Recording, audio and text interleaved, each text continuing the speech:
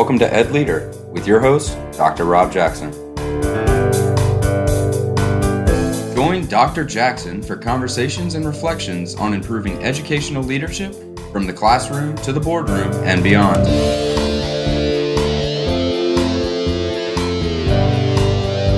Educational leadership is an ever-evolving opportunity to make a real and lasting difference in the lives of students, parents, and the community.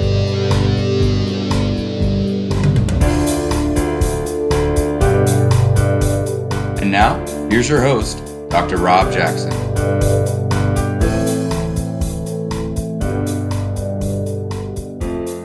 Hi friends, welcome to the 7th episode of Ed Leader.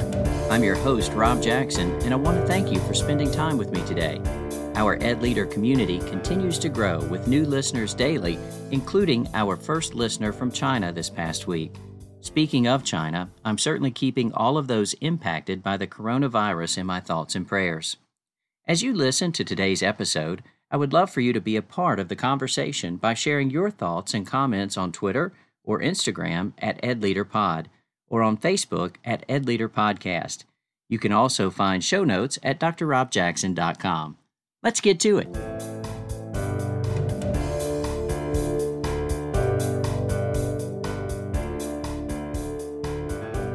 I'm incredibly excited to be sitting down today with two amazing Ed leaders. The three of us have worked closely together as thought partners and mentors in our state's Aspiring Superintendent program.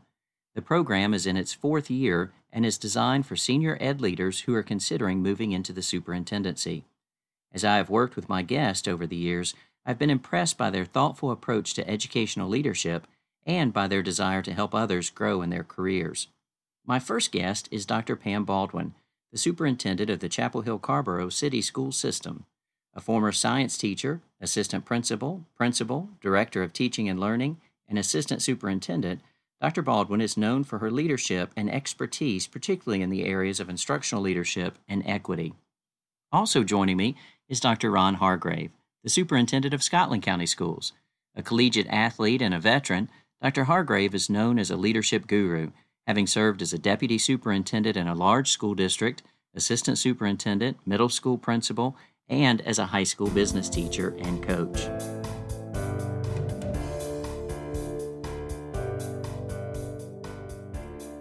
Welcome, Pam. Welcome, Ron. Thank you. Glad to be here. Thank you, Dr. Jackson. Thank you for having us. Absolutely. So the opportunity for me to sit down with two of my colleagues, more than that, two of my friends, two incredible educational leaders whose voices are well respected and highly regarded across the state is certainly a privilege and an honor. And so I certainly appreciate the gift of time that you're both giving to educational leaders and those who may aspire to educational leadership. Each of us serve as superintendent in a district that we came to as superintendent. And so one of the things that was very important for us was to have a healthy respect for the culture that preceded us. And so I'd like to talk for a little bit about maybe some of the thought processes you had as you went into the district to get to know the culture, the importance of the culture that existed, and just kind of start with there. So Pam, let's start with you. Talk to us about getting to know the culture in your district. Sure. I think the most important component is really just listening and not making any assumptions, finding those leaders, either formal or informal, that help you understand and navigate that culture. It's not to bring in your own ideas about what the culture is. Oftentimes, what you hear outside of a district or an organization is not actually what's happening. And so really just being open and listening way more than you talk. Absolutely. Ron? I think in order to be a successful superintendent, you first must be effective. And before you can be effective, you must understand the culture in which you're working. As Dr. Baldwin said, coming from the outside, really important to listen. Absolutely. And to find out those things which are held dear in a district, and just to kind of see where things are before you begin to talk too much or begin to make any decisions. Absolutely. It goes back to when we were children, we were told we have 2 ears and 1 mouth. We should listen twice as much as we speak. As you started those conversations to be able to have something to listen to, what are the types of questions you ask? Baldwin, what were you asking when you arrived? Yeah, I think some of the easiest questions are just what's going on? What do you like about what's happening in the district? What are some areas that we could maybe dig a little deeper and maybe try to improve? What are some of your ideas on what things we should or should not be doing? Again, those open-ended questions give you an opportunity to really listen and not make any assumptions. They're not leading questions, and so you hopefully will get some really honest answers from a lot of different stakeholders. And so when I talk about stakeholders in a school district, student voice is critically important. And so really finding out what's happening in the classrooms, the most important place in the district, but also talking to community leaders, talking to your board, obviously, talking to employees in the district is extremely important. So you don't want to miss any of those really critical stakeholders when you're trying to find out the full picture. Finding out those things that are celebrated, when you ask people to think about our district, what are those things that you celebrate when you think about the district? And those things that if you could make a change, what would you change? And Pam listed a list of stakeholders to talk to. And I think it's vitally important to add to that list students. Absolutely. Because you want to hear their voice in the midst of all the other voices that you're taking into account. That's right. And especially early on, I think that we're probably more likely to ask those questions and listen to those answers, but we've all been superintendents about the same amount of time, roughly around 6 years or so. I would say, and I'd like to hear your thoughts on it, that it's just as important to be asking those same questions 6 years in as it was when we arrived. I agree. I think continuous improvement requires that you do that. And so if you stop asking questions, especially when you're attempting to either make change or create some transformation in your district, and you stop asking questions, you're going to be in trouble. And so making sure that you're monitoring, often asking questions. We don't want to do things to people. We want to do things with people. And that means that you involve them in the conversation and make sure that they're around the table at all times. That's so powerful, doing things with people. And not for this to sound like an echo, but those are very important, what Dr. Baldwin said. Just making sure that, what was the question? That's good. Well, but that's the point, right? That we continue to ask those questions and then ask questions about the questions we just asked so we really have that deep understanding. Right. Just make sure that we're operating with the mindset that we're never good enough. Right. And, if we're going to continuously try to improve every single day, every year, then those questions that we started out asking are just as important today as they were when we began this journey. I just want to also add that the impact and intent are something you continue to monitor, right? You think you're making an impact on a certain goal or stat, and when you actually dig in and have a conversation, maybe there's a different impact on certain groups, on the outcomes that you didn't intend. And so making sure that you're looking at your intent and talking about the intent, and then also then looking at the impact to make sure that the goals, the strategies that you're utilizing are giving you the results you intended. Absolutely. And you hit on something there, Dr. Baldwin, in terms of the multiple perspective, ensuring that we're really getting the perspective from all the various groups that are the loudest groups perhaps, and those groups who may not speak up. They're just as important, and making sure we're having those conversations and asking those questions becomes really important. When you talk about those groups that won't speak up, oftentimes you find these may be people like your teacher assistants, your bus drivers, or your custodians, and they really have vital information. They really have a voice that we need to make sure that we're hearing and we're taking into account the things that they have to share, because they have direct access to our children. They know everything that's going on in our buildings, and so we want to make sure that their voices are counted as well. Absolutely. And, there's something to be said for, the superintendent is one employee of many employees in the school district. But when the superintendent shows the value of someone's personage by going to the custodian and saying, how does this impact you? I want to hear from you, or going to the teacher assistant or the person in the cafeteria or the bus driver, I think it sends an important message to the entire district about how important every single person is and how we value every single voice and the perspectives of all. And I think the key to what you just said definitely is going to. So we need to find ourselves at the bus garage. We need to go to the actual buses. We need to actually go and talk in the workrooms in the schools and have those conversations in our neighborhoods. We could do that from the district office. It would be ineffective. And so making sure that we get on our feet and move out into our community and move out to our important stakeholders, including our students, to make sure that we go to, and we should not be expecting people to come to us. Absolutely. I just think that's absolutely crucial. What other characteristics or qualities do you look for when you're looking for a principal or a building leader in your school districts? I think it's important to find someone that understands the importance of listening and not just hearing words, but as you listen to, try to understand the core of what someone is trying to share with you. Everybody may not be as articulate as we would like them to be, but they have a message. And if we listen carefully, we can understand the message that they're trying to share. I do think it's important that you're humble. We wouldn't be in leadership positions, and we're not going to hire people that don't have the intellectual ability to be in those positions. And I think people recognize that about leaders. But you need to be humble. You need to be a person that is approachable and someone that is willing to get their hands dirty. As Dr. Baldwin said earlier, we can sit in our offices and we can give all kind of directives and all kind of directions, but it's important to be a part of the success that you're trying to build. It's important to have your hands in that vision that you're trying to create and ensure that that you don't end up on this journey by yourself. That's right. That you're bringing all the stakeholders along with you.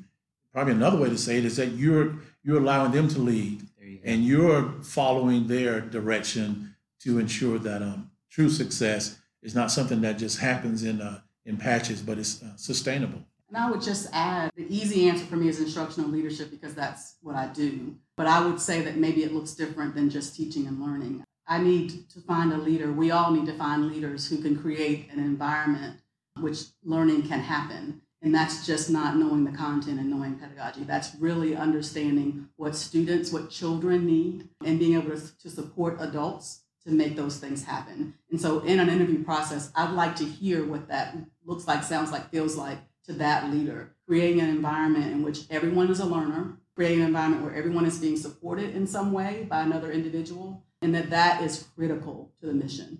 And so asking those questions around scenarios where they have created environments in which people feel like they can grow and be professional and support one another is extremely important. The best principals I know are principals who may not be the strongest instructionally, but can create an environment in which instruction, teaching, and learning happens in a way that is powerful for children so that they are successful in life and not just good at science. Absolutely. That ability to empower others, to release the strength of others in a way that we're all working together in a collaborative nature to be the servant leader. I mean, it's almost cliche to say servant leader, but really that's what I'm hearing from each of you, this going to lead by serving. I'm going to empower you and remove hurdles and remove barriers for our teachers to be able to go forward with instruction. I want someone that understands when they say all means all, that they really understand what they're saying. That success is not just a number that we collect at the end of the year after students have taken a series of tests, but that success looks different for every child, and that we're willing to ensure that every child has the opportunity to be successful in our schools and across our districts. You mentioned every child, Dr. Hargrave, and it's almost something else that becomes a cliche, right? Every single one, every single day, every single classroom. But we really, when we say every single one, we mean every single one. That's the beauty and strength of public education. Every child in our communities is invited into our public schools, and we meet them where they are. And our job is to figure out how to support them so they can have the maximum individual success to maximize their abilities individually. And that's what we're really looking for. And so I think that it's not only finding those characteristics on the front end, but as Dr. Baldwin alluded to earlier, someone who continues to do that, has the grit to continue to do the work, continues to get out of their office, not just when they arrive in the building for the very first time, but on a consistent basis. Certainly, I've said before, you can tell if a principal is in their classrooms all the time, the first time you walk through the building with the principal. If the students are surprised or excited or their eyes light up because the principal's walking in the room, then it tells me the principal's not in this room very often. But when the students ignore the principal walking in the room, then the principal must be in the room quite often. How important is that, just being out and about in the building? Dr. Baldwin, instructional leadership, that's your forte. You're known for being an amazing instructional leader, but how important is presence in the classroom for a principal? Well, I always say I don't know how in the world you would lead an organization if you didn't know what product you were producing and how you were getting there. And so the only way to know that is to see it happening. That includes the superintendent, but also definitely includes our principals and all of our other instructional leaders in the district. And so being in the classrooms, being in the hallways, listening to students in their informal interactions as well is really important to understanding how to get at what you were just talking about, meeting them where they are. We should not be asking parents to get students ready for school. We should be ready for the students that show up at our schools. And looking at it from that lens, understanding that we're not looking at a deficit lens, we're looking at strengths, we're looking at gifts that all children bring to our schools. You do that through understanding that seeing what's happening in the environment matters. And so when you are in classrooms, in hallways, on the playground, having conversations with children, you learn so much about them. You learn so much about what your instruction should look like that it is critical that everyone involved in that process should be right where the work is happening, which is in the classroom. So one piece of culture I'd like to talk about for just a moment is tradition. Now, I have electronically anyway a copy of a picture I absolutely love. The picture is of my good friend, Dr. Ron Hargrave. He is the superintendent of Scotland County Schools, home of the Fighting Scots. And Dr. Hargrave in this picture is actually directing the marching band, and he is standing there on the drum major's platform wearing a kilt as a Fighting Scot. Now, I'm guessing that was probably the first time you'd ever put on a kilt, Dr. Hargrave. Maybe not, but you put it on. That was the first time. Okay, it was the first time. And so at a football game, you're wearing your kilt, directing the band. Why was that important from a tradition, from a cultural standpoint, for you to do that and be seen doing that, Dr. Hargrave? I think it was very important because the band in Scotland County is known as the pride of Scotland County. The kilts represent the heritage of Scotland County. So in order to become a part of that, I had to become immersed in it and not be afraid or uncomfortable to put the kilt on and not only put it on, but to walk out in front of 7,000 or 8,000 people and to get up on the stand and direct the band. It was a very humbling experience. It was a very exciting experience. And I thought it was a very connecting experience to be a part of. There was a lot of kudos that were given after that, but I think it opened up some doors of communication that if I had just stood on the sideline in a suit and not been engaged in that, there would have been people that would have kind of just stood away from that. Right. But it gave me an opportunity to be engaged and to have the opportunity to talk to a lot more people. And the students thought it was just a great thing. Absolutely. Well, you visibly demonstrated your appreciation for tradition and the culture of the school and of the school district. It's really one of those moments where it really captures the importance and an opportunity to see here is someone showing respect for this culture and really demonstrating their appreciation for the culture. How important is tradition in your organization, Dr. Baldwin, and how important is it for superintendents and educational leaders to appreciate? Sure. I think in education in general, we're a very traditional organization, a business. So it's extremely important. I think it's important to understand the traditions. I think that traditions can be amazing. As a former high school principal, one of the most traditional entities in the world, you know how important they are for the student section and for mascots and things like that, football, obviously. But I also believe that they can sometimes be damaging, and you have to understand where that line is. And as a leader, you need to also understand how you respectfully work on that with the team. That takes quite a bit of skill, doesn't it? It absolutely does. And I think a lot of us have learned that either in the coaching arena or some kind of team sport arena, and working with your team to really address those unhealthy and healthy traditions in a way that's positive for everyone. So I would say in Chapel Carrboro City Schools and every district I've been in, they're extremely important, and you should be respectful of them, try to understand, ask a lot of questions again to make sure you understand, and participate when you are able to, as my colleague has indicated with his kilt. I think that's really important. You know, if you have a student section, go in the student section. Mm-hmm. You know, talk with the students, hang out with the faculty and staff at a ball game. Absolutely. You've got mail. Just when everything is going perfectly, someone makes a choice that lands squarely on your desk. What will you do, and how will you handle it? It's time to check the inbox.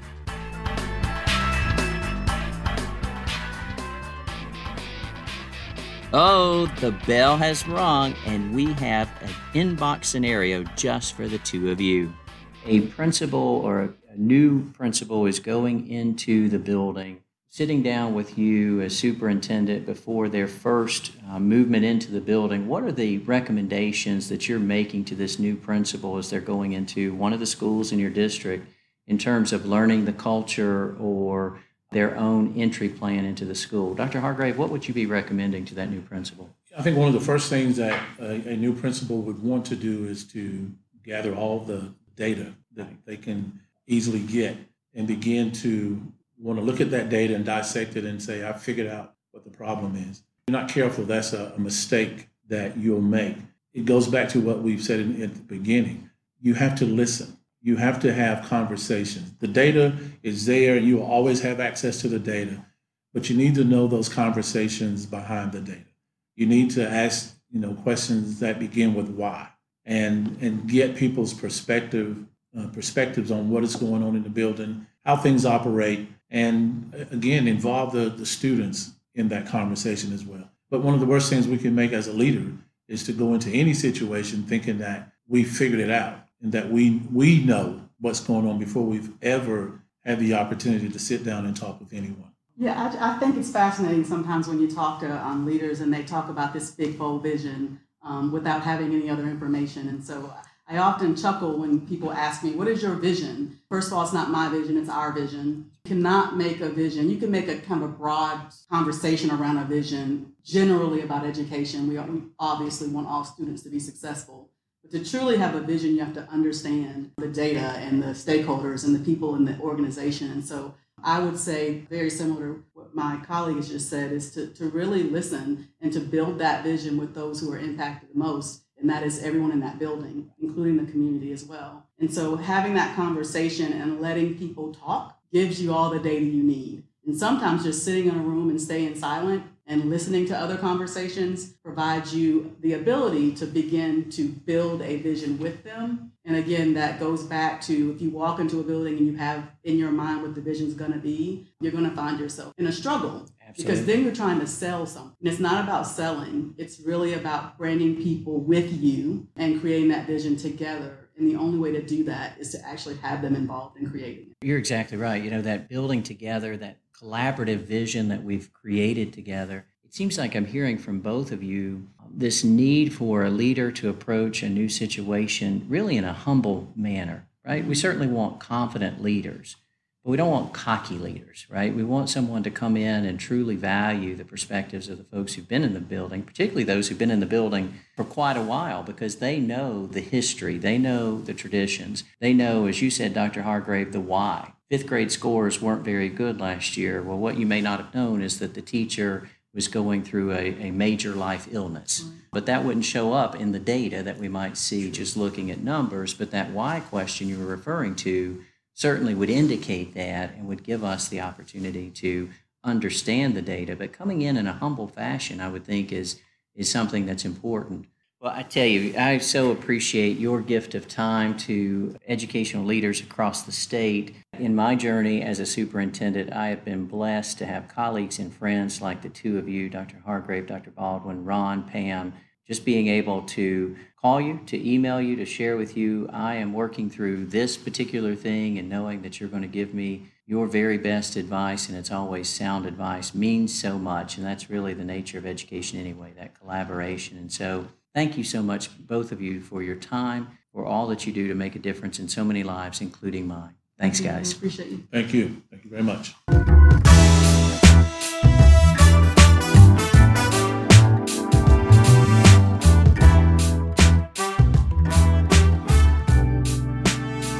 I hope that you enjoyed our time together with Superintendents Dr. Pam Baldwin and Dr. Ron Hargrave. They certainly gave us much to think about, particularly the characteristics of great ed leaders and getting to know and respecting the culture of the school or district you are serving. You can follow Dr. Baldwin on Twitter at Dr. Pam Baldwin and Dr. Hargrave at Scotland SUPT. Thank you for spending time with me today, and thank you for all that you do for every student, every teacher, and every staff member. You are making a difference. If no one else has told you, I want you to know that I believe in you. Good day.